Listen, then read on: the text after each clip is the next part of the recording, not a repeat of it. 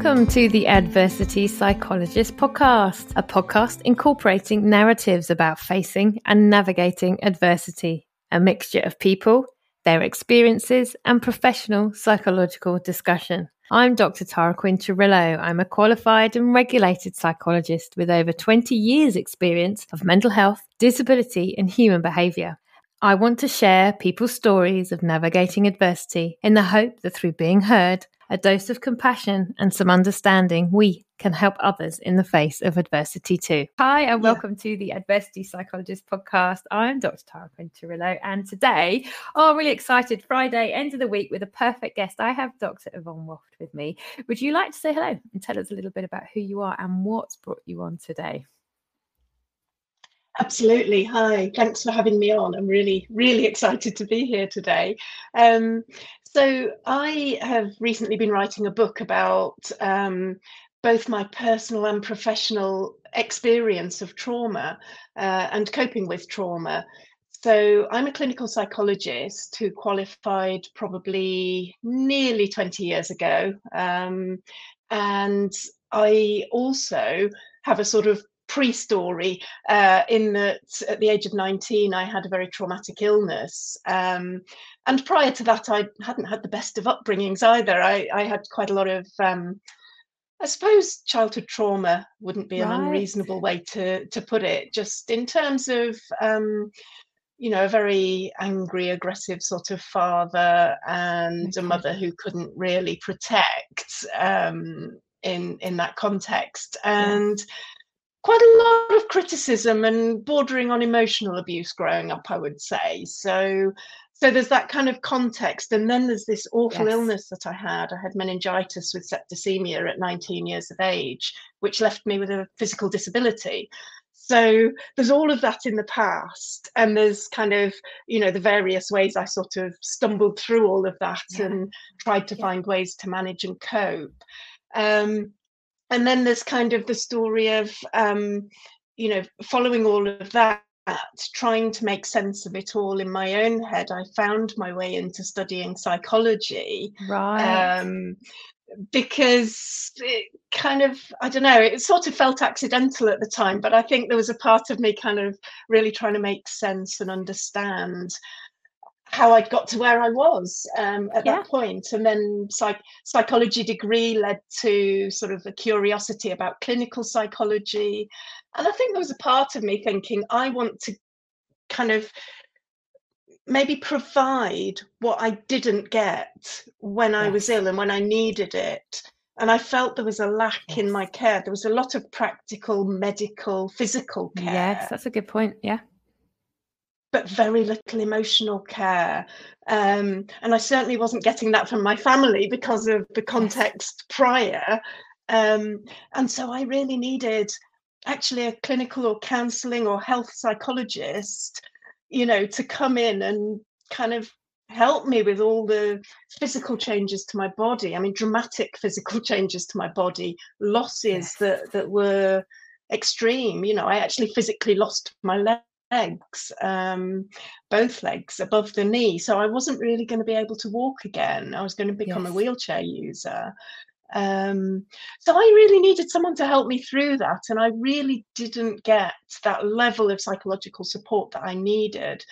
And so I was left with this sense that there was something missing from my care. And that was something I wanted to redress the balance in the future.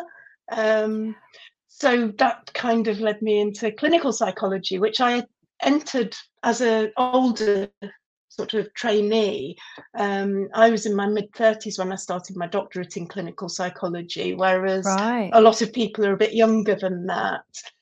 So I didn't qualify till I was nearly 40 as a clinical psychologist. But I've been doing the job for, quite a few years now. I found myself then specialising, I suppose, in treating trauma. treating kind of post-traumatic stress kind of conditions. Yes. I'm not big on the specifics of diagnosis unless I'm doing a legal assessment. I was going to ask about that. I'd rather just keep it a bit loose. Yeah. I keep the diagnostics a bit loose. We talk about trauma rather than PTSD and, the after effects of trauma. Because people are more complex than the diagnostic categories, really, aren't they? They are. And there's so much, was all right to say, because I will come back to this again later as well.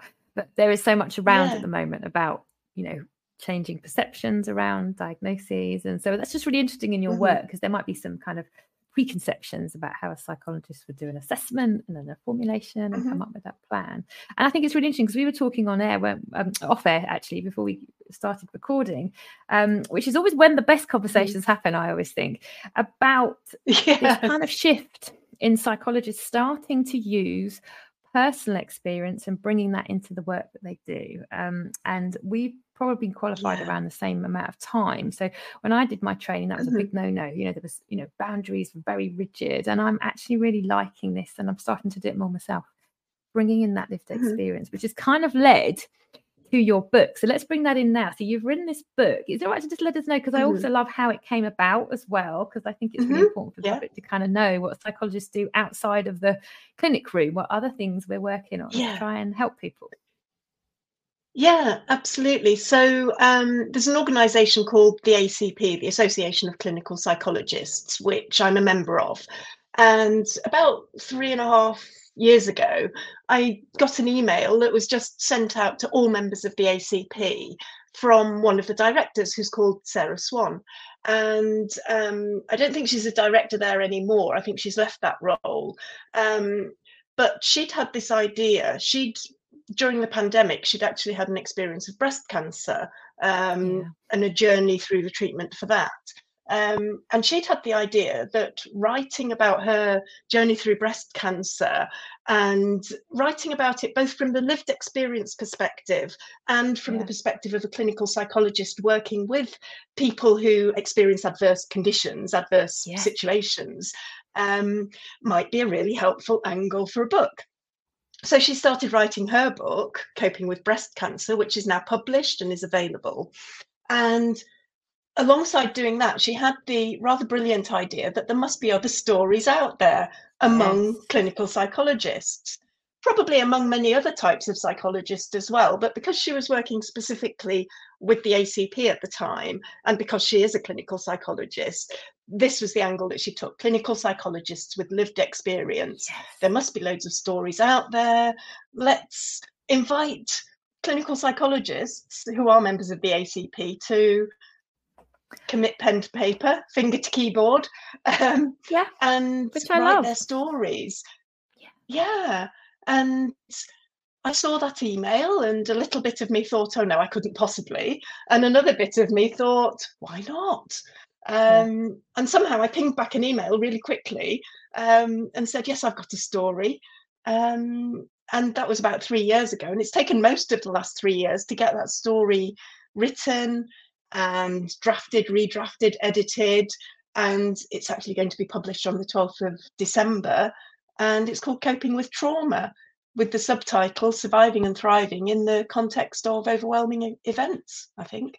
Something like that anyway. Which is so exciting, and congratulations, because I particularly love the fact that it's that, that ultimate, what we call leaning in, sharing that personal experience, which I guess that's why it fits so well with this podcast. I'm so glad when you wanted to come on, that people have so much in them in terms of how they're able to cope with stuff, and we can add a little sprinkle of psychology on top. And the thing that I really love, and we're going to come on to as well, is kind of maybe the misconceptions that people might have about when you have trauma, how you can manage it, whether it is something treatable. What are your thoughts on that? Let's dive straight in, because I really love the philosophy of your book and trying to break down some of these myths or barriers.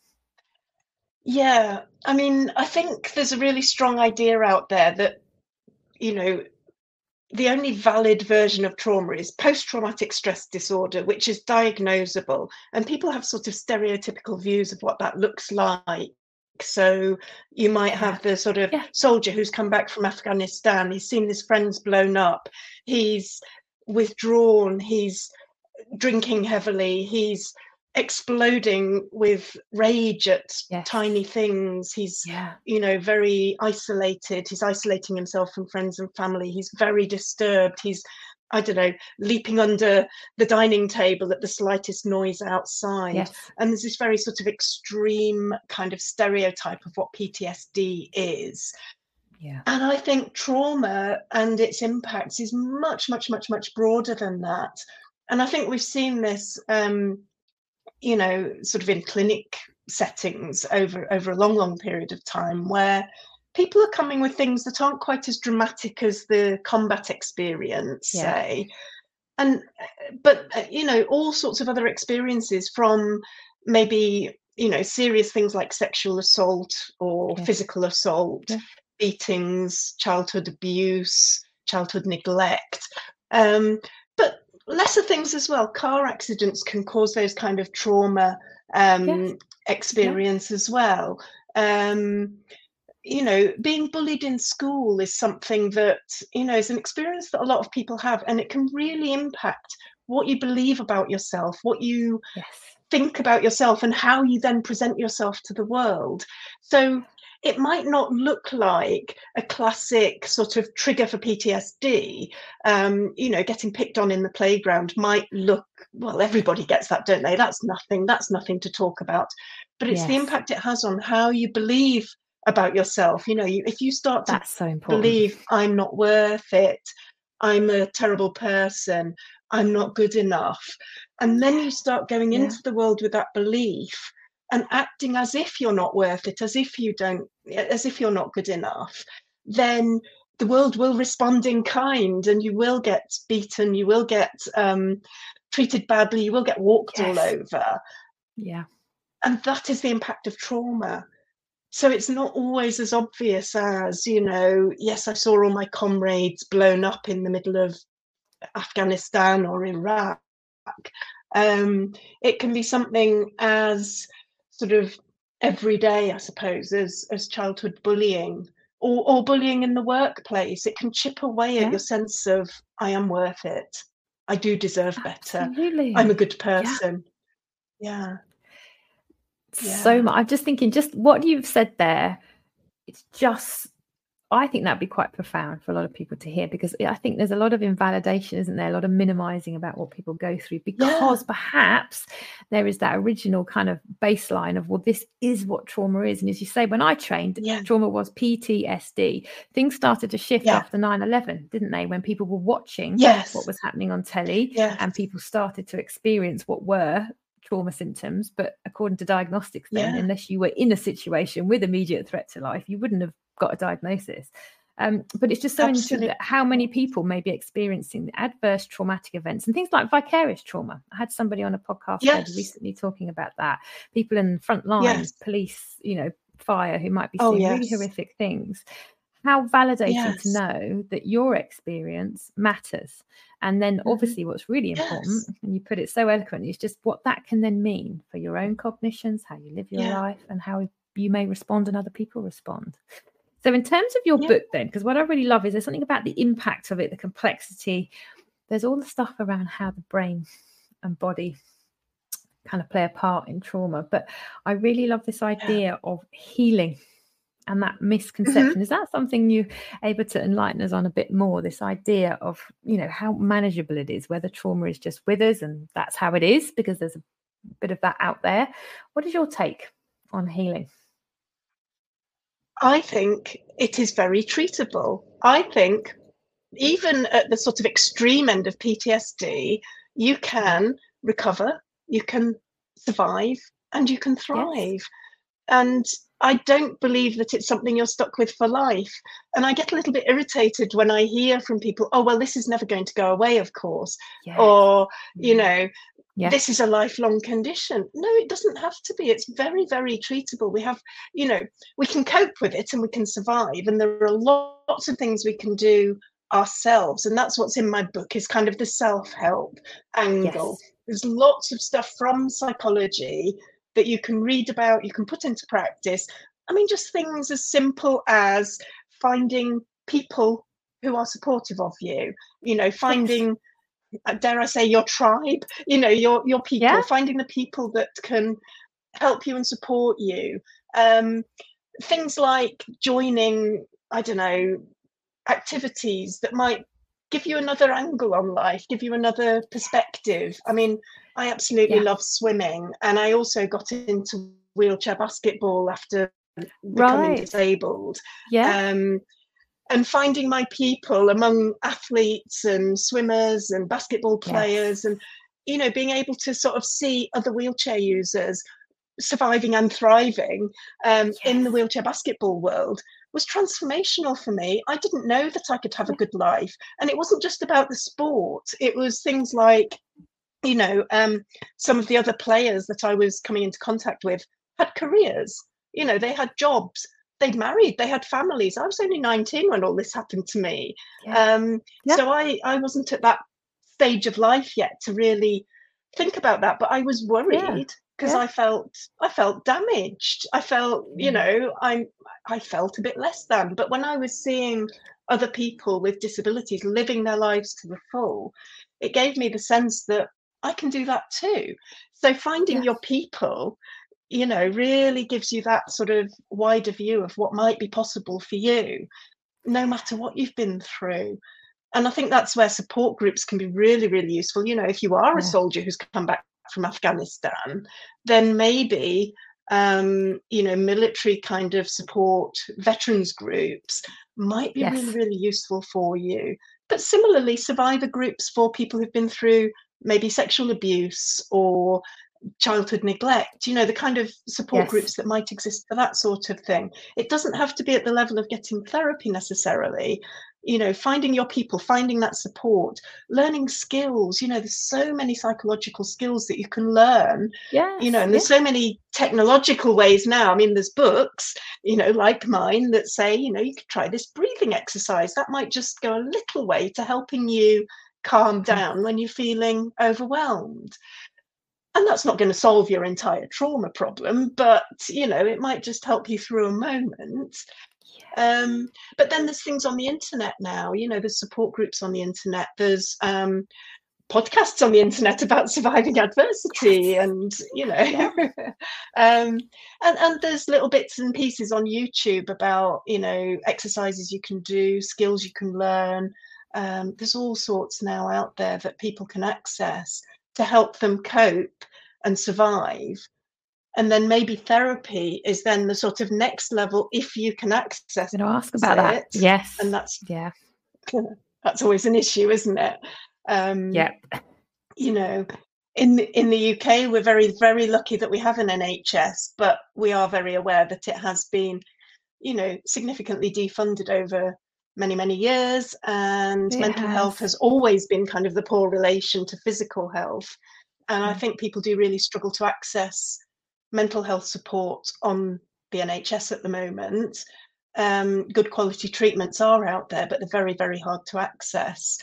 And then we see a lot of that in the media, don't we? And I wonder if that makes a barrier, if that makes sense, that people might. And I think already what you've done today is almost kind of demystify this idea that it has to be straight to therapy. Obviously, we do our due diligence here. If you're somebody who is experiencing really high intensity, high frequency issues, go to your GP, absolutely get that help. But there's so much you've said about what we have in us, the self-help, the connection with others, that shared lived experience that can also play a really valuable part in that. Absolutely, it can. Absolutely. And we all know there's things we could do that would make our lives better. Things like, self-care, going and getting a massage perhaps, or going for a walk, or I don't know, taking 10 minutes to mindfully drink a cup of tea instead of, slurping it down while we're rushing to our next thing. We all know we all know that there's things we could do. Absolutely. And we could make our lives better.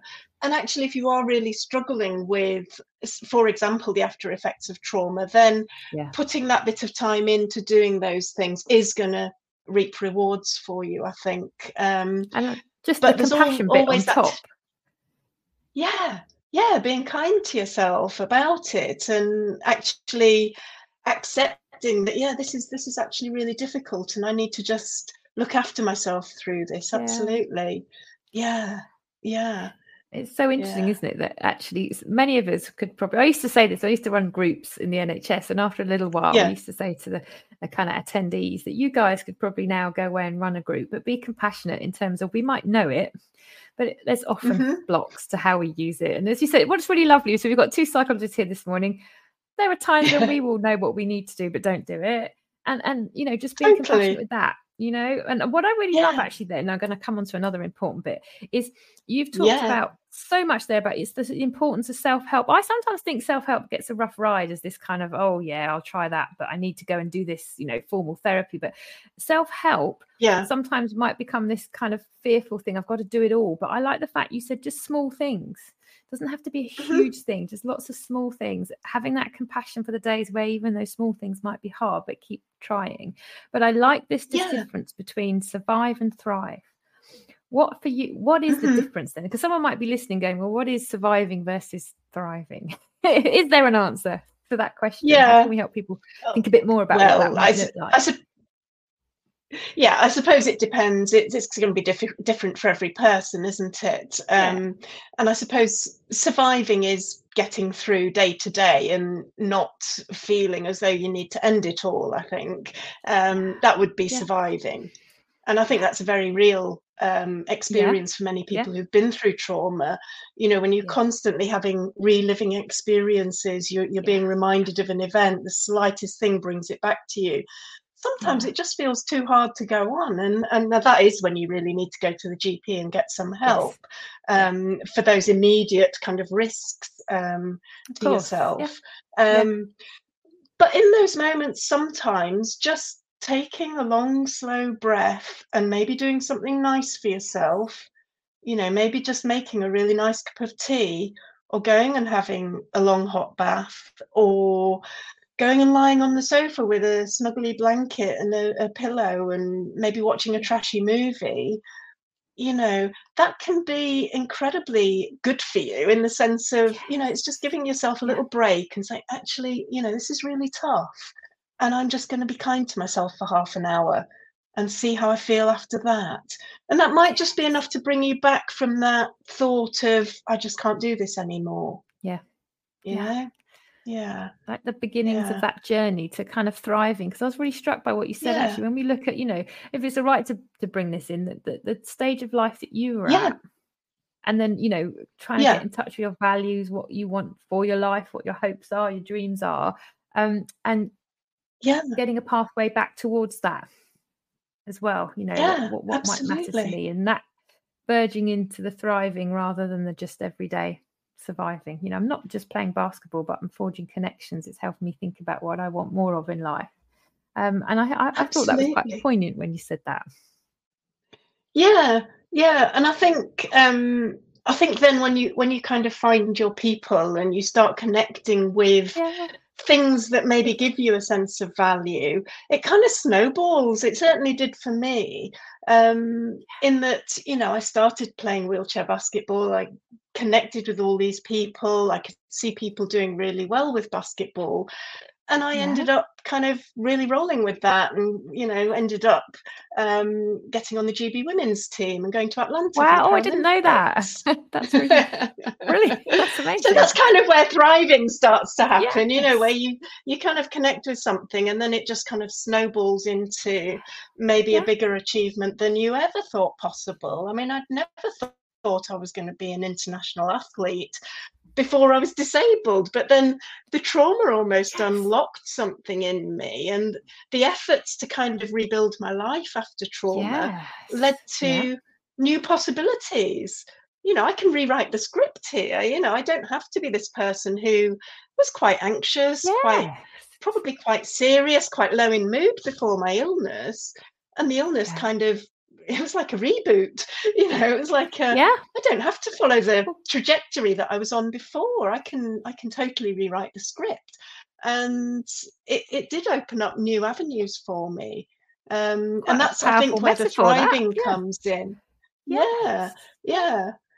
And I think the same thing happened when I started connecting, because I'd always been very academic, and academia I saw as my escape route from a quite difficult Right. childhood.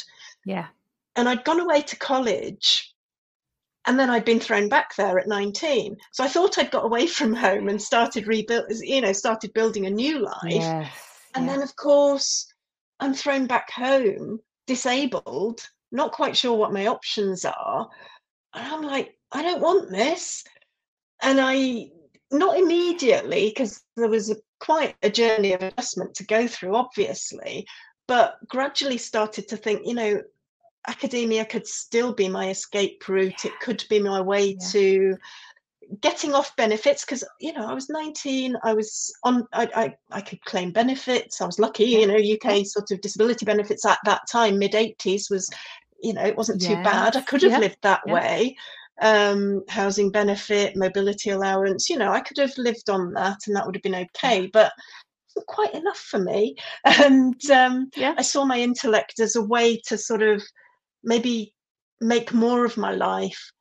I suppose at that time I thought, in spite of my disability, I could still amount to something by using my intellect. And I already had A levels in the bag, so it wasn't such a leap to then a good few years later, I was probably 27 when I went to UEL to do my undergrad in psychology. I'd had a few jobs before then and kind of re-established myself in various ways. And then thought, actually, I need to go back and finish my education now and actually build towards some sort of career rather than jobs. And there's kind of value in that psychology for just you. seemed, learning massively is learning, and then not only learning, but then sharing that learning has become, I think, a massive value of mine. I think, I will read anything. I will just read and scroll the internet just because I'm a sponge for information and knowledge. And getting back into learning was like the lights went back on, and psychology was just so exciting, such a fascinating thing to learn about, and there were so many connections I could make there. Just, that's me, there's a lot of me in that bit. And so it was so even then there was that personal journey, was there? Sorry, I don't want to cut you off. Even then there was that personal journey coming in, meeting the knowledge and creating that. I want to share this. I like that. Absolutely.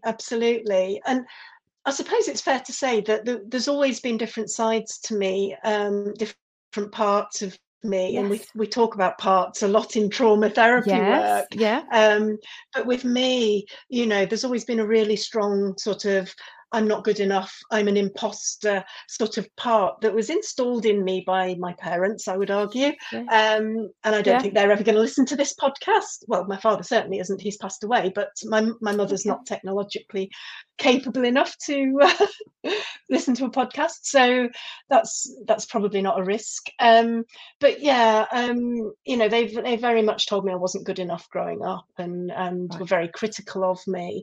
And so there's always been that part of me that's thought, oh, I couldn't possibly, so whatever I do, there's always a part of me sort of driving forward saying, yes, we can do this, and then a part of me pulling back saying, no we can't.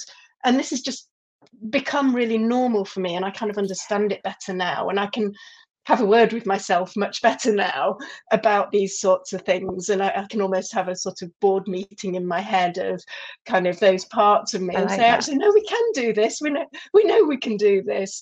And so now, I'm doing things, getting involved, I've been involved for a few years now in supervising people in EMDR therapy, which is the main trauma therapy that I use.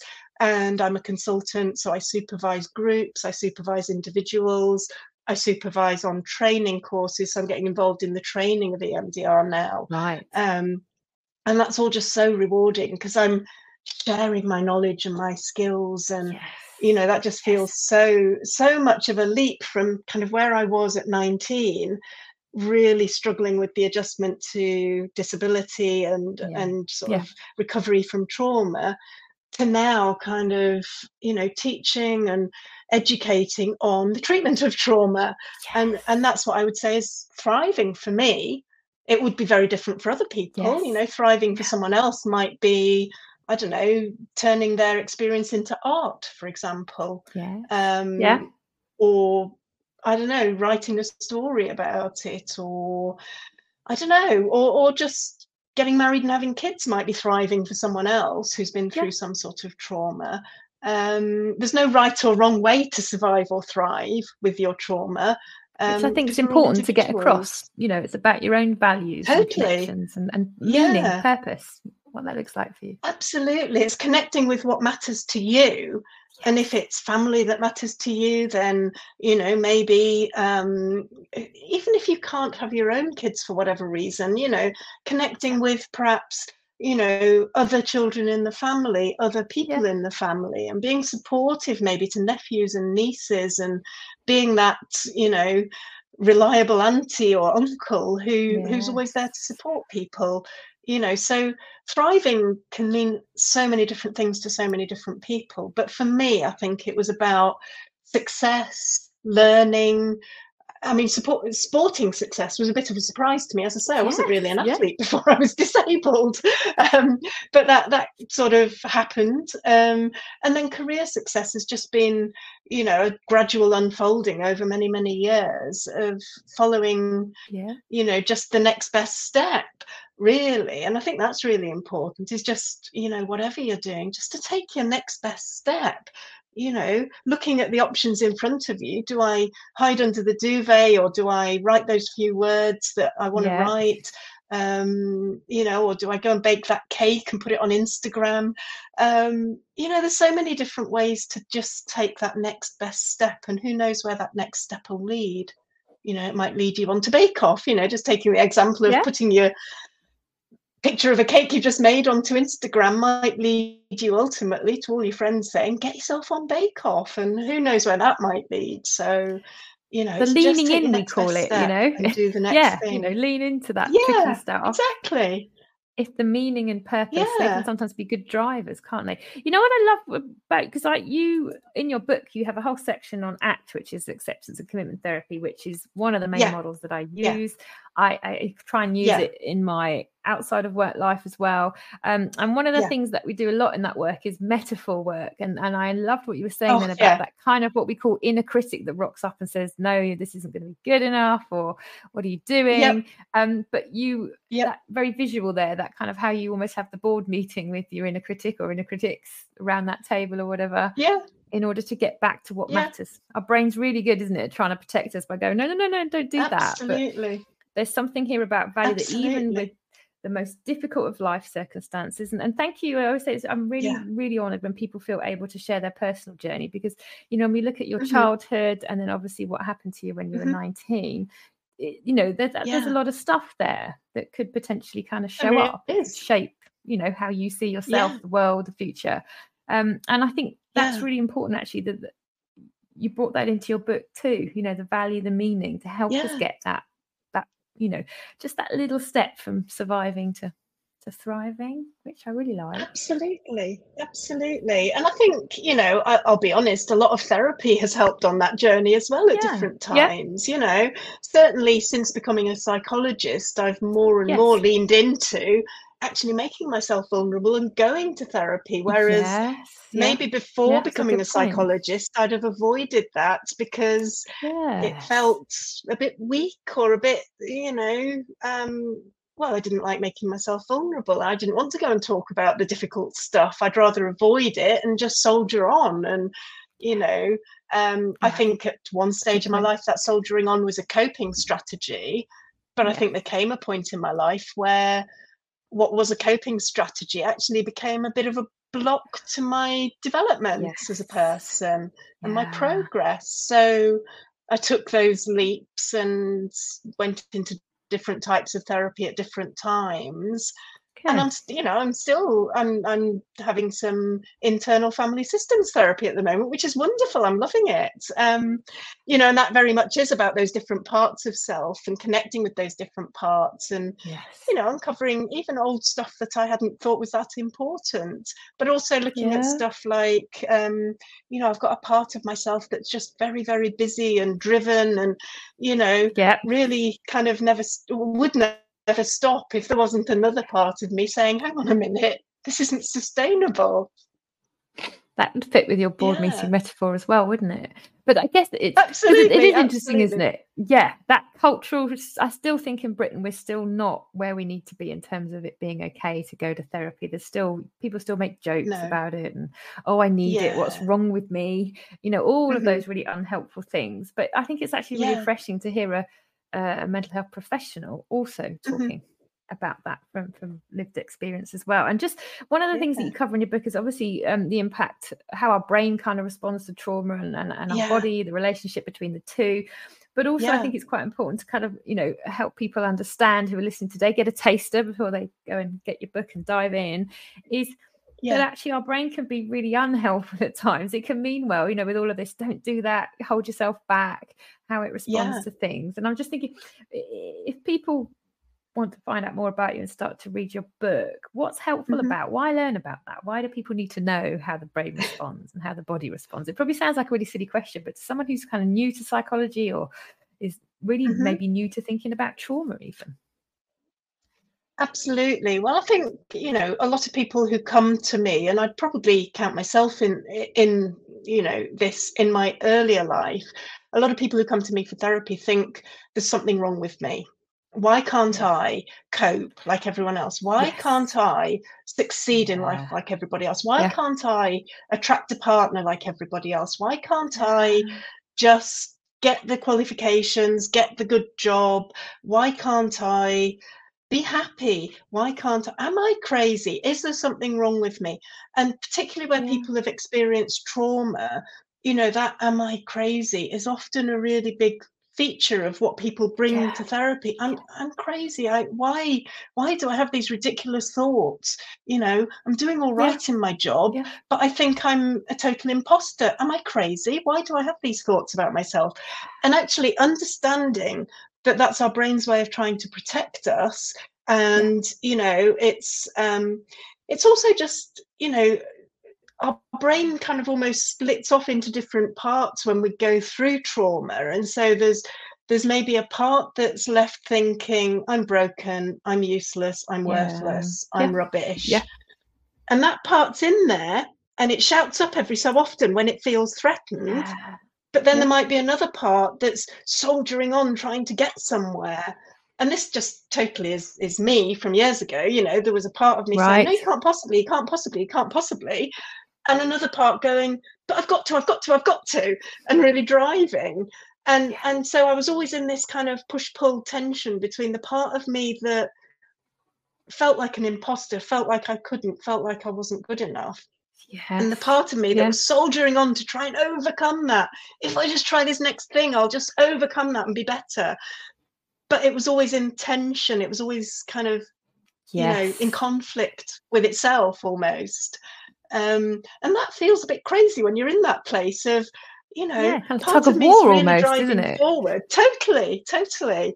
Yeah. And actually, if you can just drop that tug of war, to use the ACT metaphor of dropping the struggle, and Yeah. just say, actually, Yeah. yeah, part of me really doesn't think I can do this, but another part of me knows I can. So let's just have a go and see what happens. And let's just take our next best step and see Oh, what I like that. happens. That's one of my Yeah, favorites. And I I think love sometimes, it. especially with stuff like trauma, and I do hear this a lot in my clinical work, in other bits and bobs that I do, there's almost this, because of the enormity of it for some people, Mhm. there's Yeah. this kind of almost, it's like a hook, I've got to deal with it, got to almost like tick a box. And I Hmm. often think that sometimes that in itself is a roadblock, that we need to maybe just Yeah. slow it down. What can I do today? What's my best step I can take? And sometimes it Yeah. might just be in this moment, this 1 minute. And I think Yeah. actually that can be a really helpful way of thinking about it, and just Absolutely. I mean, dropping for the people battle that to are deal with it. really, Yeah. I mean, for people who are really struggling with the after effects of trauma, everything can feel so Yes. totally overwhelming. Yeah. Yeah. And, Yeah. so the house might be getting in a terrible mess. They might not be managing to Yeah. get dressed. They might not be managing to get a shower or get washed. They might not be Yes. managing to Yeah. feed themselves properly. Yeah. Just Yeah. making a cup of tea and sitting down and having that cup of tea might be the next best Yeah. step that you can take. Or just going to the loo instead of kind of curling up on the sofa, desperate for the loo, but just can't move, Yes. you know, Yeah. That's pretty and just powerful, isn't it? thinking, Yeah.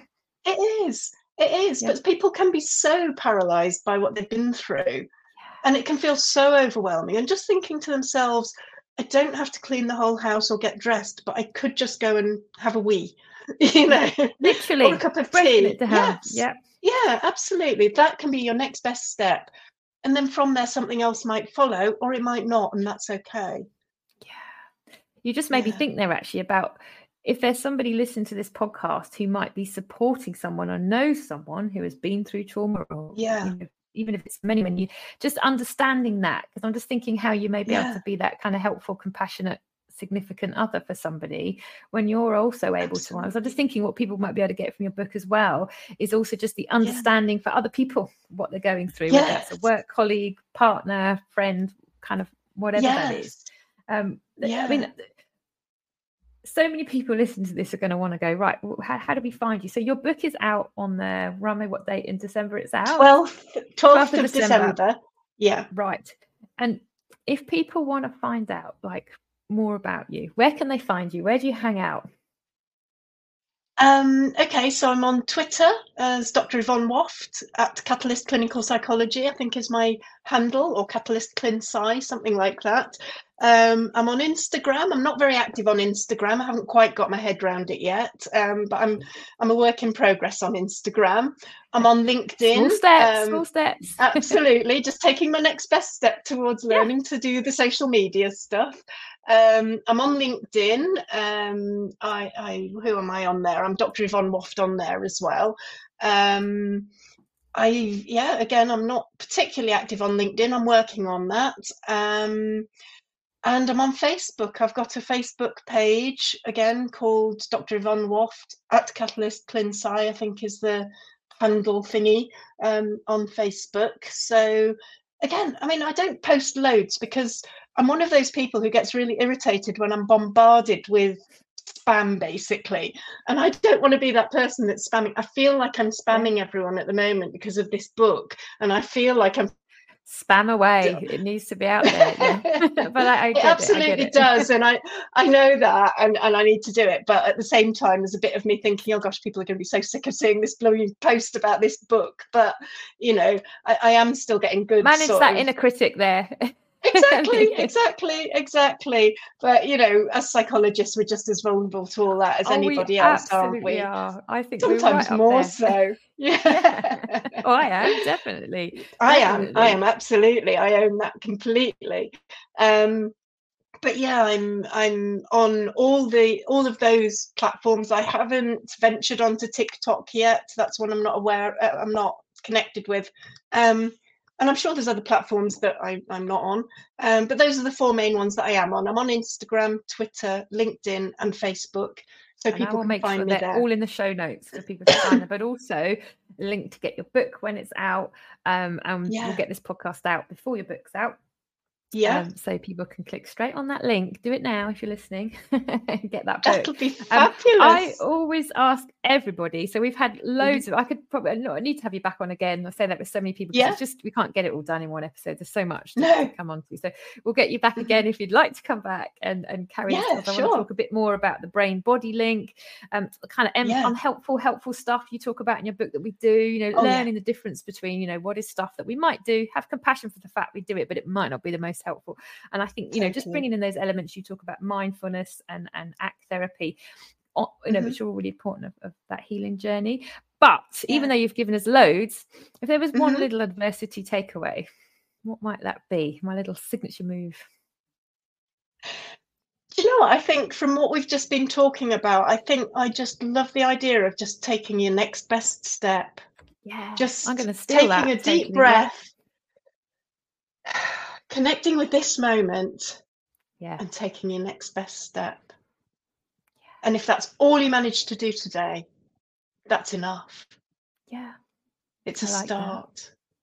That's going to be up there with my favourite little adversity takeaways, I think.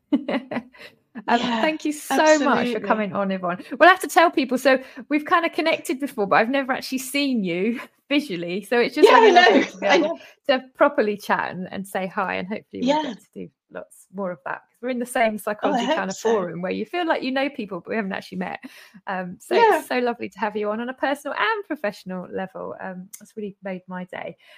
So let's get this episode out there. And then if you're up for it, let's get you back and do a follow-up as well. Definitely. Thank you so much for coming on. Oh, thank you so much for having me on. I've enjoyed this so much. It's been brilliant. So yeah, we'll definitely do it again. We'll do it again. Absolutely. Yeah. We'll get a date. Thanks, Yvonne. Thank you. Yeah, we will. Thank you so much. Thank you for listening to the Adversity Psychologist podcast. I'm Dr. Tara Quinterillo, and it's been lovely having you along to listen to this episode. If you want to find more about me, you can find me at drtara.co.uk. So you'll see everything I'm up to, my media work, my collaborations, my clinical work if you're interested in that, and of course, all the other episodes of the Adversity Psychologist podcast. If you're interested in coming on, you can also contact me and let me know what you would like to come and talk about. I'd love to hear from you.